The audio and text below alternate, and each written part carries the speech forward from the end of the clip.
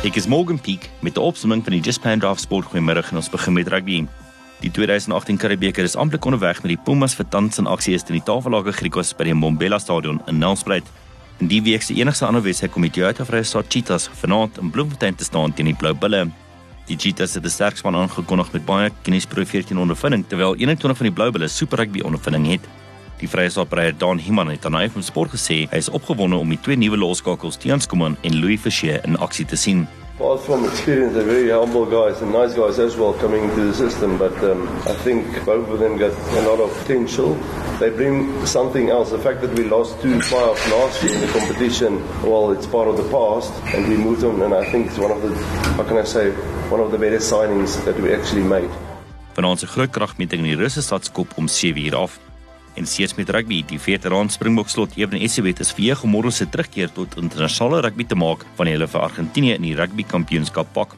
Etzebeth wat verlede jaar die Springbok aangevoer het 8 maande laas internasionale rugby gespeel weens 'n skouerbesering.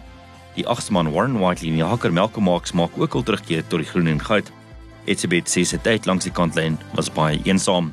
It's just nice to be back in a team environment. I mean, doing rehab for 8 months with a physio every day, it's a lonely world. So just to be in a team environment, seeing the guys, having Sia as my roommate, yeah, it's just nice to be in an environment like that again. Môre se toets op Kings Park skop om 5:05 af en môreoggend om 12:15 pak die Wallabies by die All Blacks in Sydney. En laastens sokker. Kaizer Chiefs sal desperaat wees vir die eerste sege van die PSL seisoen wanneer hulle vanaand by die Harry Gwala Stadion teen Nelspruit United te staan kom. Sondagmiddag is albei die spanne van die Vrystaat in aksie.